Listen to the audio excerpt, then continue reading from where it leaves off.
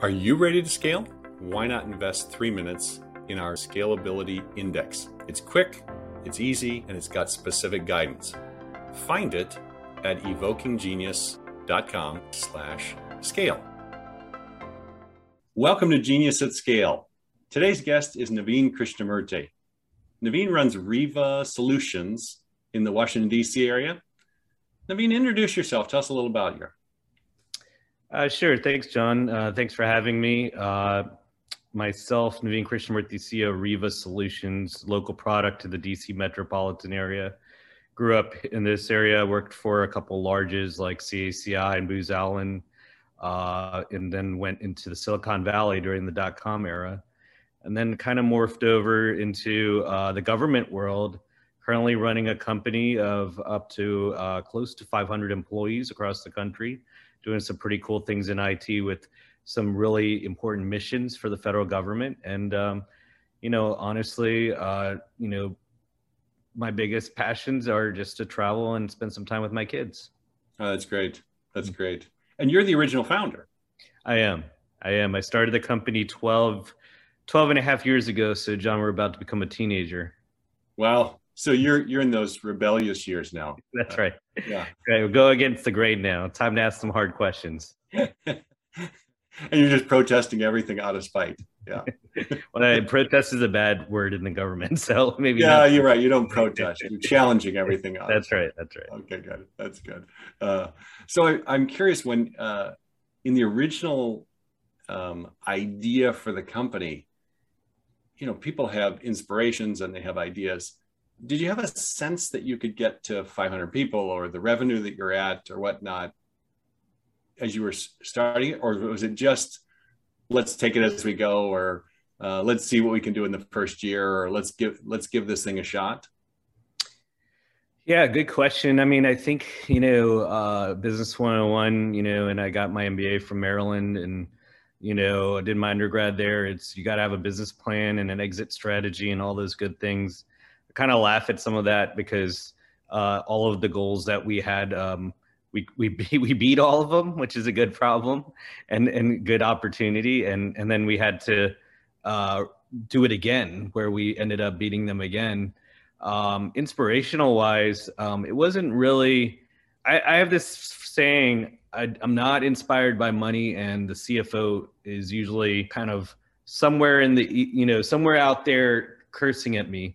And, and it's because it was really a simple formula of working in private and public, large and small. I just said, what if you built a government contracting company that did cool things and was like a great place to work?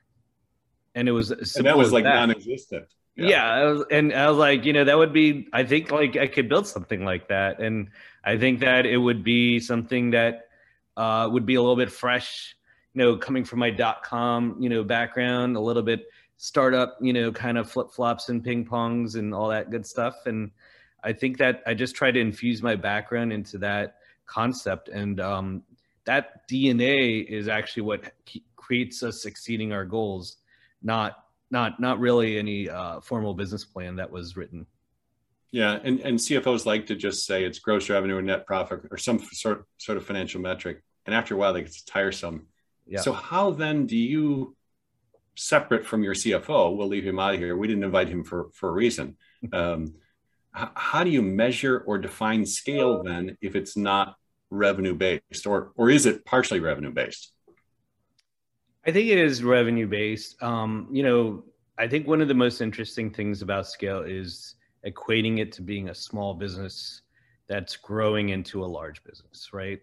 Because I think like you could look at a large company and, you're going to say year-over-year growth. This is my goal. We've been around for 30 years. But when you're talking about scaling and going from emerging small to a mid-size to a large, to me, that's the definition of scale, because it's not just quantifiable data tied to revenue.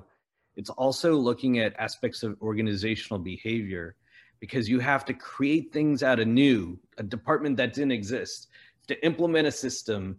You have to create a process. You have to build hierarchy. I mean, you're scaling with so much curveballs being thrown at you all at the same time, and you have to handle the people problem, which is always going to be your biggest challenge. So the definition to scale, how do you quantify what I just threw at you?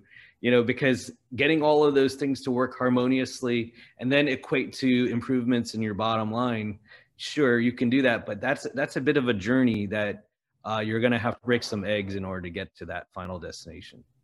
That's interesting. So how much of your job as CEO is daycare for 500 versus crowd surfing, and you're the one on the top, and you're the one going across the crowd surfing? Where are you on that metric or scale with your role?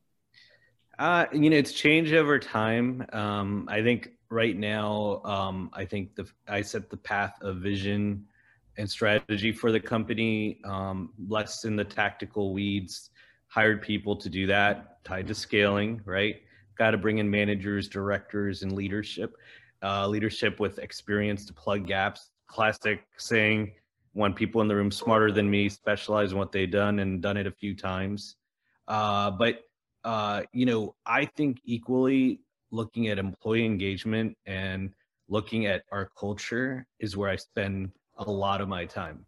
Because if you can scale and embrace change in a high growth environment and avoid toxicity and avoid people having a low morale, that's the part that you kind of have to evoke. How are we incentivizing? How are we rewarding? How are we adapting? And you're doing all this knowing that everybody hates change, but you're trying to encourage them, embrace change, and here's what's in it for you. And that change ROI, I think, is what I spend most of my time on. Oh, that's interesting. I know you've got kids. Is it similar to kids where if one kid recruits the other one to be in a bad mood, your house sucks? And if both kids say, hey, let's do our homework together and get it done, you go, oh, that was easy. I just had to make grilled cheese sandwiches and watch them do it themselves. Oh, there's so many analogies to raising kids and raising a company, which is why so many people call a company your baby, right? Because it is something that you're nurturing, and it takes a lot of patience. Yeah. Is patience a good thing for you or no? Or is that a strong suit, or is that a? It is. I'm a very patient person that isn't, make a lot of emotional decisions. I like a lot of data, but I'm very decisive. So I think like combining those attributes is what I've realized, right? I didn't know, but has helped me, kind of evoke leadership that, empowers people to go, hey, I want to actually buy into that plan, drink the Kool-Aid, and execute what he's asking us to do. That's an interesting combo, the patience with decisiveness, because I would think patience in excess would look like passive, like you'd never decide anything. But the two, it's a nice combo. Yeah, it's tough. I mean, the paralysis by analysis people, I mean, sometimes I'm like, just make a decision. Right. Like when it's the wrong one, we'll know really fast. Don't worry. And then there's the other side where people are like, oh my God, I'm going to make this decision. I've got this email 3 seconds ago. I'm like, hold on a second. Go and do a little fact finding before you make snap judgment calls. Right. Well, obviously you've been at it for 12 years, and you've gone from yourself to 500 people. Was there a specific point at which the scaling really, the in business school terms, where you got the hockey stick or the inflection point? Was there an episode, or was there a specific contract or a technology or a capability in-house where you said, now we can really go much faster? Was there an event like that? Yeah, there was 1 year that we went from 13 million in revenue top line to 32. Oh, wow. That's probably, that was about 4 or 5 years ago, where I think I got majority of my gray hair that I have now, and probably was not in the most pleasant mood all year, because they have a saying that I'm going to steal, like under 15, 20 million, you're an entrepreneur. Over 15, 20 million, you're a CEO.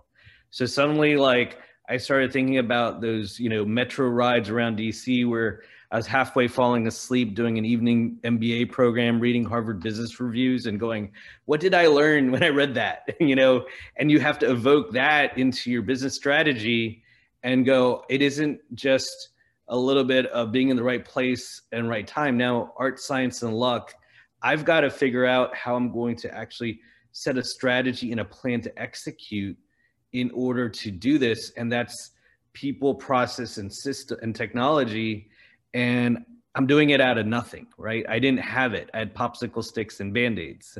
So that was the inflection point where I said, we have to create a fundamental baseline, even if it's not perfect, to get kind of solve 80% of the equation here. And then that way I could just take less time to tweak the other 20% over a period of years. So that was definitely, I always tell people that was the hardest year we've had so far.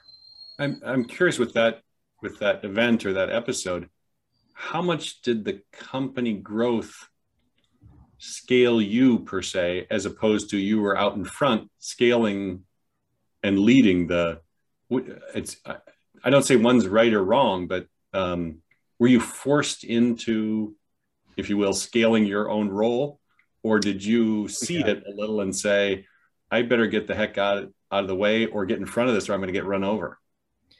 Yeah, I think, I had run another company before this and got to about 15 million. Okay. So to do it this scale, I had never done it before. And so, going to the other executives in the company going, do we need to bring in another CEO? I mean, I said that.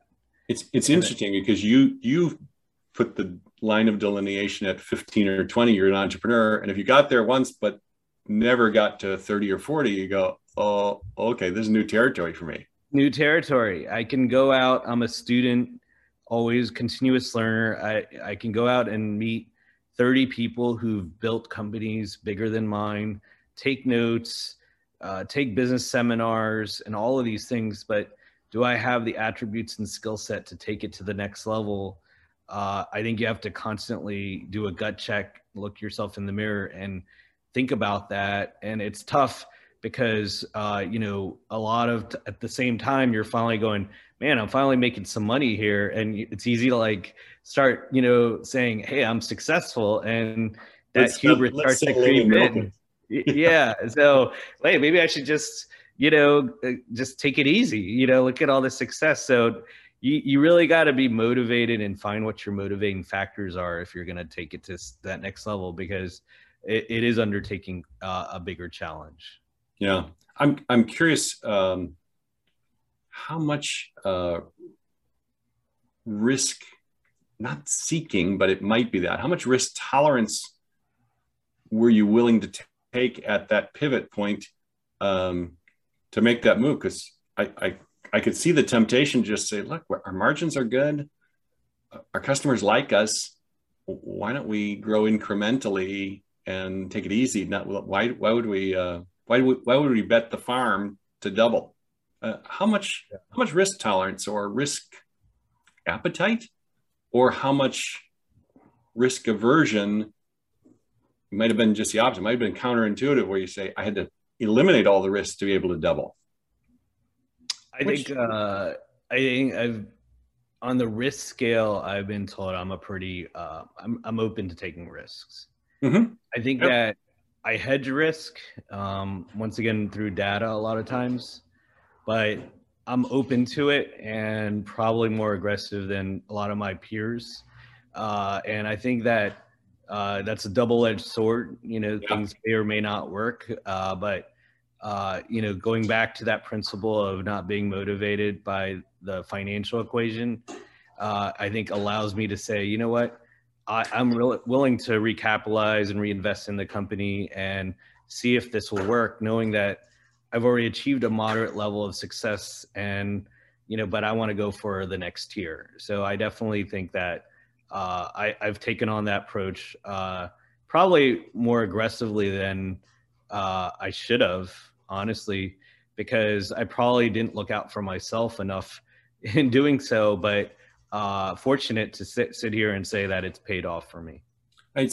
it's interesting. Did you consider it at the time to just be a bet on yourself, or you're taking a risk on yourself, or was it taking a risk on the market, or what was it? Where were you placing the bet, if you would? Yeah, so it's actually what you just said. The first thing, it's betting on yourself. I wasn't looking at, I was on boards of other companies. I was boards on nonprofits. I was investments in business ventures and real estate and securities. And I suddenly said, I'm going to cut out all that noise and spend actually probably double or triple the amount of time in my own company where I have more of a span of control, that I can see the light at the end of the tunnel. And that's where I want to place my bets. Yeah. Yeah.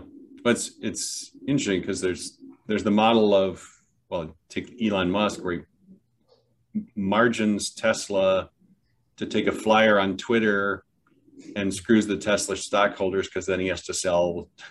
I guess you think, okay, is that it's almost myopic, because the only guy he seems to care about in that mode is him. And that's not how you played. You were playing it for the entity of which you were leading. Yeah. Got it. For sure. Got it. Huh. Yeah, that's I'm fascinated with risk tolerance or risk aversion, because there is no right answer on that. If you need to be risk tolerant and you're risk averse, you're hurting it. If you need to be risk averse and if you're doing the opposite, either way, it's you got to have the right amount, and it feels like you have to be willing to go all in at some point. It's also not about individual, right? Like, now that we are a large business, I have a quality and risk team that has an enterprise risk system tied to different factors that you measure and mitigate. And so the checks and balances are so much more significant. So you've been, like, your ability to take risks have been taken away from you somewhat. So they're monitored now. Yeah, once you get to a certain scale. So yeah, it really changes as you scale and what kind of risks you could take. That's funny, because even the board can't control Elon. He just does whatever. He's a wild, loose cannon. Yeah, and it's benefited him at some point. I'm constantly fascinated with when will it all implode, because it seems like it's all each company is interconnected with another one in its risk. And I'm going, if one goes, is it going to be domino? But we'll see. Yeah. I mean, the thing that I look at is his ability to take on projects that nobody wants to do, but everybody talks about, right? Whether it's his, trains, or, looking at, different things like, look at like Mark Cuban and what he's doing in the pharmaceutical industry right now. And I think some of these are passion projects, and some of them are identifying gaps and saying, I've got the money. I'm going to see if I can go out there and be an early entrant to seeing how we can do this. Yeah. And I could see it in the government when they talk about, space, and when they're talking about different things. It's not very uncommon for Elon's name to come up. Yeah. And it's very common, and because he is seen as a trailblazer in that sense. Right. Yeah, he's willing to move things in a way that other people aren't, right? With good measure or without. Some of it's. But interesting what you said about Twitter, because it really, I think one of the most interesting things, right, being in DC and watching, not a very beloved owner here in the Commanders owner here in a local area, but it's I think there's a interest to control communication, and I think that's really where it stems from. Because communication is power, and it is such an impact on people. Yeah, I look at the New York Times. Yeah, New York Times the same way. It's been owned by the same family for like 6 generations. There's a lot of power in owning the megaphone. Yeah, and if I could equate it back to scaling, that was one of the hardest things for us, is how do you go from, a small corporate team in 3 states to 22 states, and then Now you're in a pandemic and you go virtual, and it was communication, introducing tools like Slack and using Teams and all this stuff. That's how we conquered a lot of the challenges, was really investing our time in communication. Yeah. How much of that was conquering? How much was surviving? Like hard scrabble surviving? I think we were fortunate. A lot of our government customers let our folks work remotely.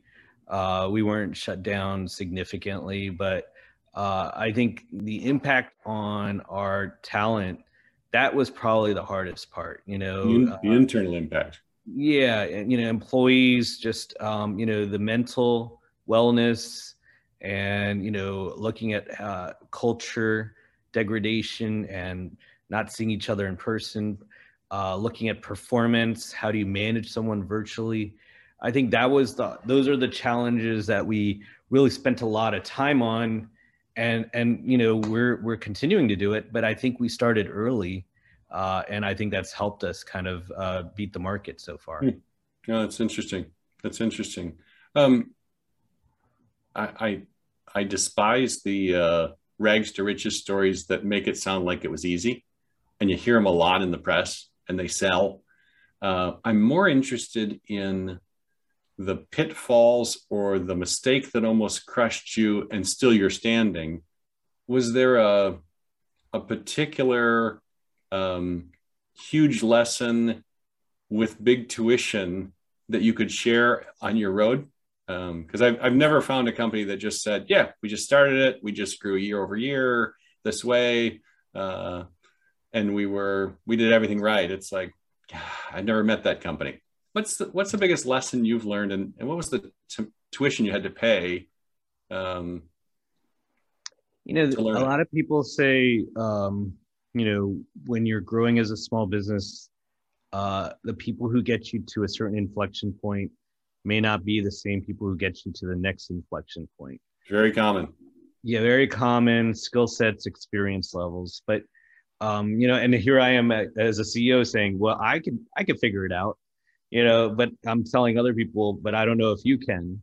And so you have to think of that too. But I think there's a tendency a lot of times to be give people equity in your company, add them to the C-suite, and really have a lot of dependency on key individuals. And I think that was my big tuition, where I think that there were cases where I may have done something like that, where I had a rock star and I probably invested in them. But I think that lesson learned has helped me so much as they've departed the company, because now I always kind of say there is no one individual that makes our company.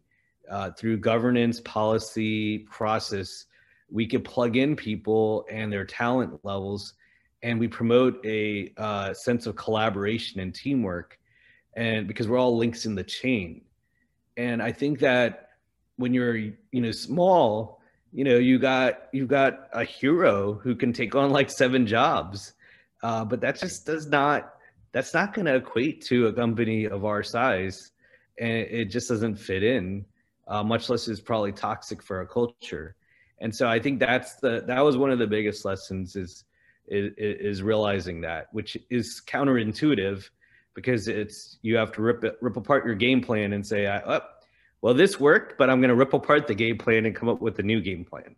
So did it equate to taking a model that was good and risking it or tearing it apart to be great or better?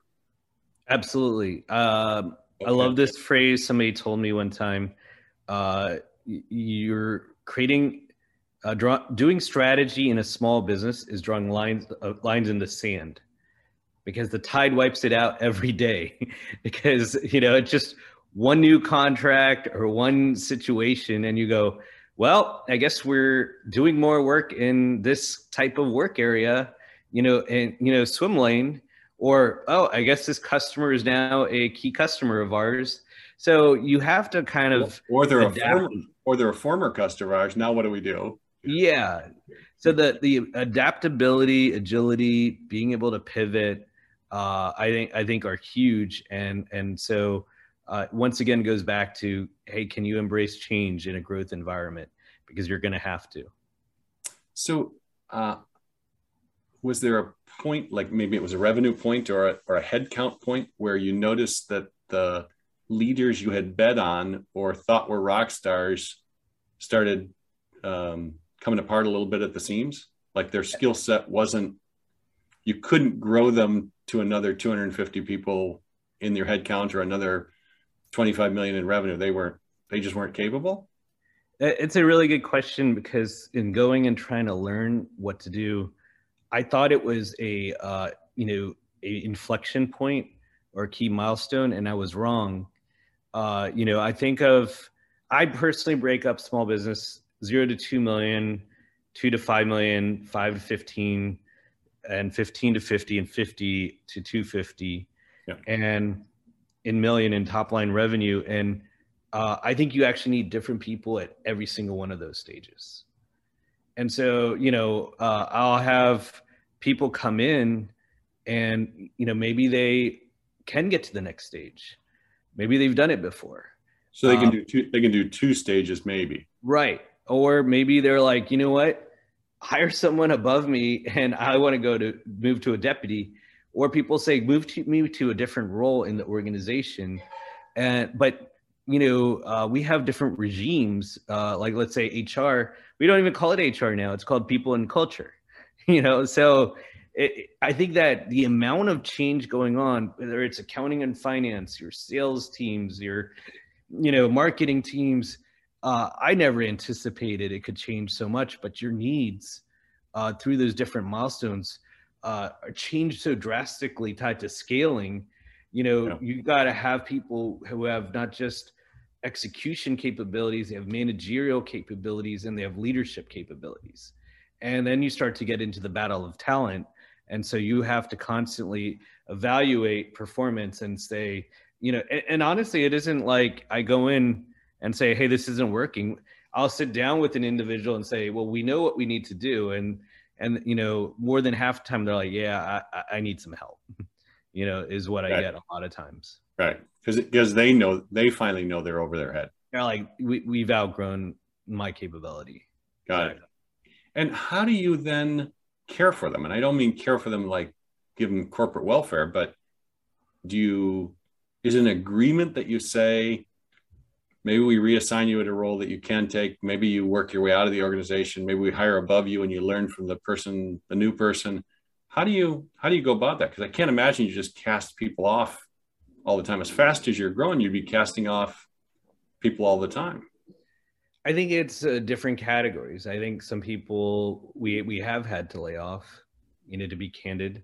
I think there are some people who resign and they say, I need to go somewhere else. Because they knew it was time to go. They knew it was time to go. I think one of my favorite things is people switch to a different role and they look at the skill sets and the gaps in the company and their career path.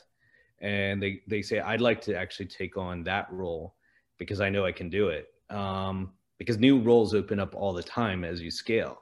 And so if you could have internal talent being promoted into those roles or making lateral moves, that's fantastic. And then because you like the employee and their skill set, they probably just kind of hit the upper limit. Exactly. And then I think the other thing is the incentivized part is you have to look at things like executive comp plans, leadership bonus plans. I think you have to look at, option incentive pools.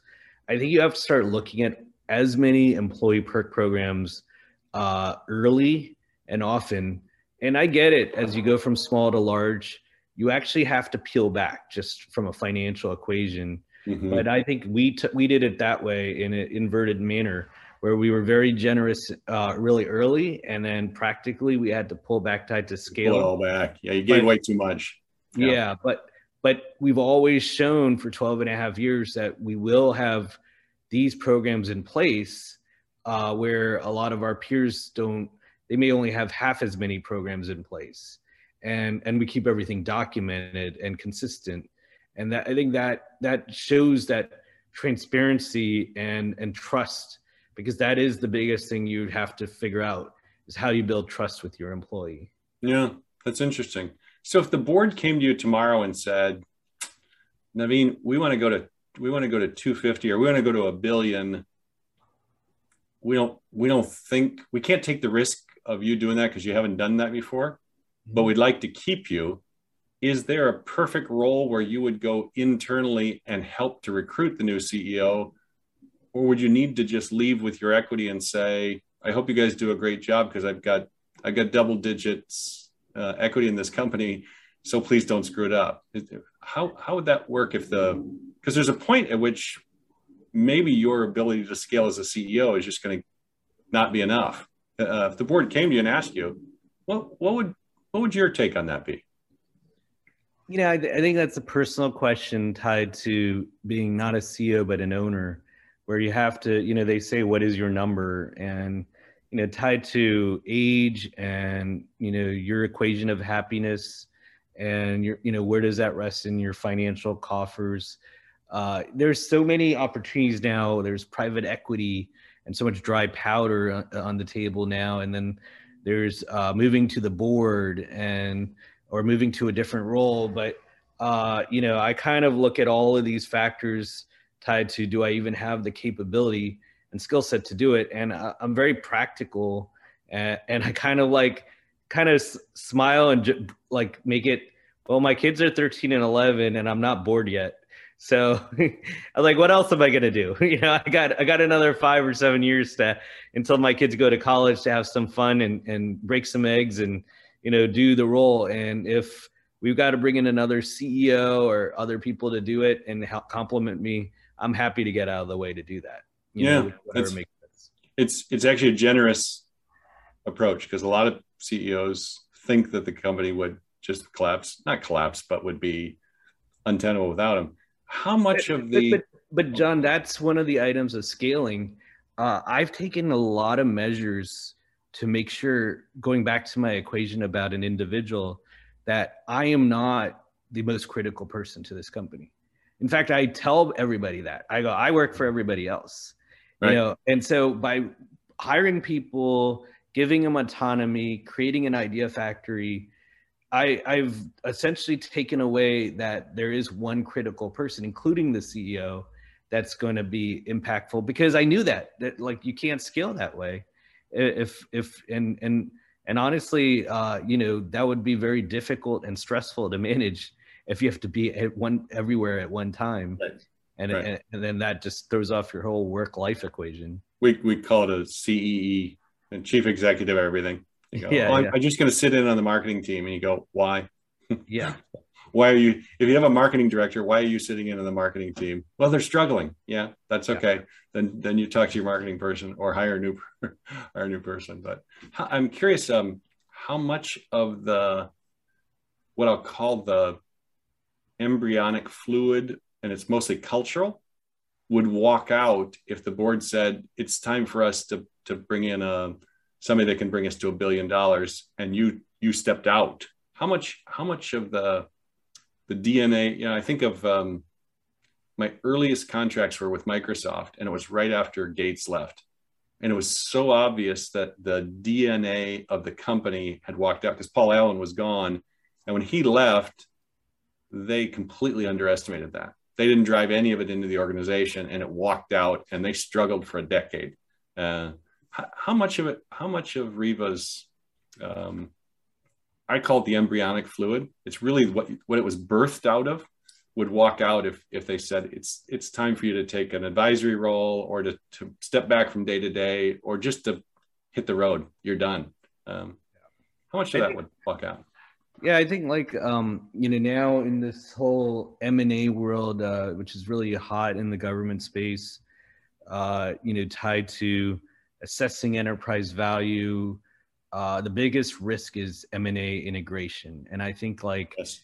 That's where you really, from a leadership perspective on both the buy side and sell side, you've got to look at the cultural similarities and say, what will be the impact as we go through this integration? And a lot of people say some of these are not quantifiable, but I think they are. I think you could look at certain things and do some pressure testing to see, will these two organizations fit, that you can integrate the cultures, or are they too far apart that you are going to have, the company that you're acquiring fall apart?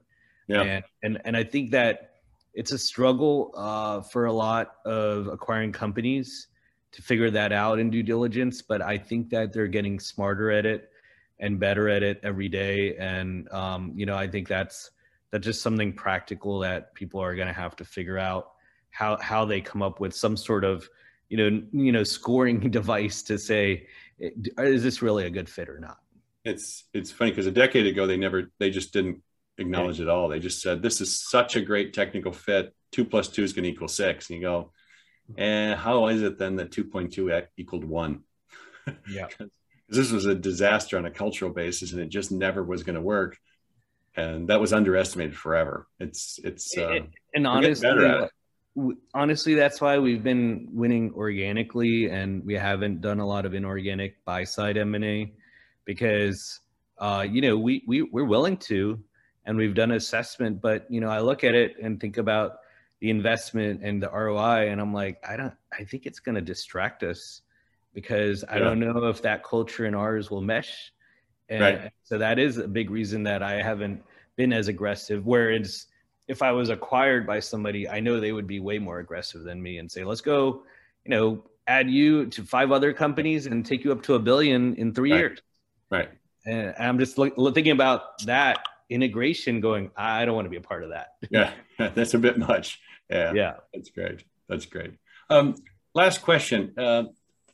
I've had a theory forever that there was a version of you in junior high that we could have seen and gone to Vegas and placed a bet and said, I think it's a sure thing, or I think it's probable, or it's a long shot that Naveen ends up in this kind of role. Who are you in 7th or 8th grade where we could have noticed that and said, yeah, and it's much less than most charismatic or most popular or most likely to succeed, but there was a schematic of you that we say, yeah, I would have bet on this guy. I think 2 things come to mind. I think one is sports. For me, it wasn't just watching. I was a big avid ice hockey fan and pro football fan, but what I found myself doing was immersing myself in the statistics and looking at the trends. I would have been really good in fantasy football if they had that back then. They had it then. Yeah. They had like rotisserie baseball, if you remember that. But I do remember that. Yeah. But I love the statistics, because it would help kind of guide me what's working, what's not. I was like, man, I'd love to be like an offensive, head coach one day and do the X's and O's and look at the data of the players to see where to put them. So that I think it's the data-driven decision-making has always fascinated me. And I equate that to my company. I'm really big on metrics. But the second one that comes to mind is video games. I wasn't one to just play video games. I'd be one to say, how do I become the best person at these video games? I didn't play the role-playing games. I played the sports games, and I had to win.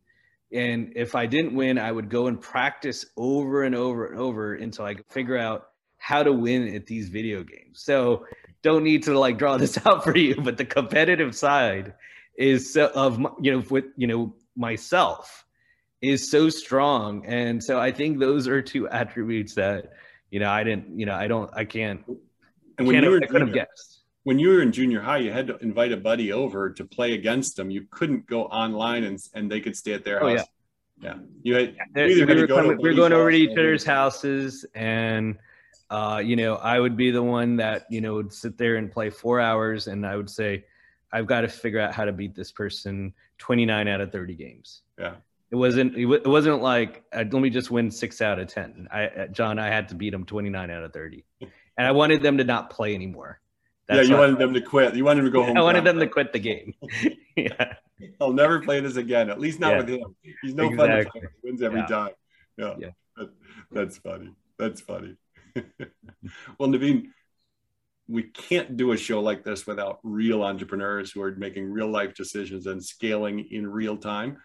So I appreciate your appearance and your wisdom and insights to share about Riva and your success, but also your missteps as well. So thank you for joining us today on Genius at Scale. Always a pleasure, John. Thanks for having me. Thanks for joining us today. Are you ready to scale? If so, invest 3 minutes in our Scalability Index. It's simple, easy, and gives specific guidance. Find it at evokinggenius.com/scale. All the best.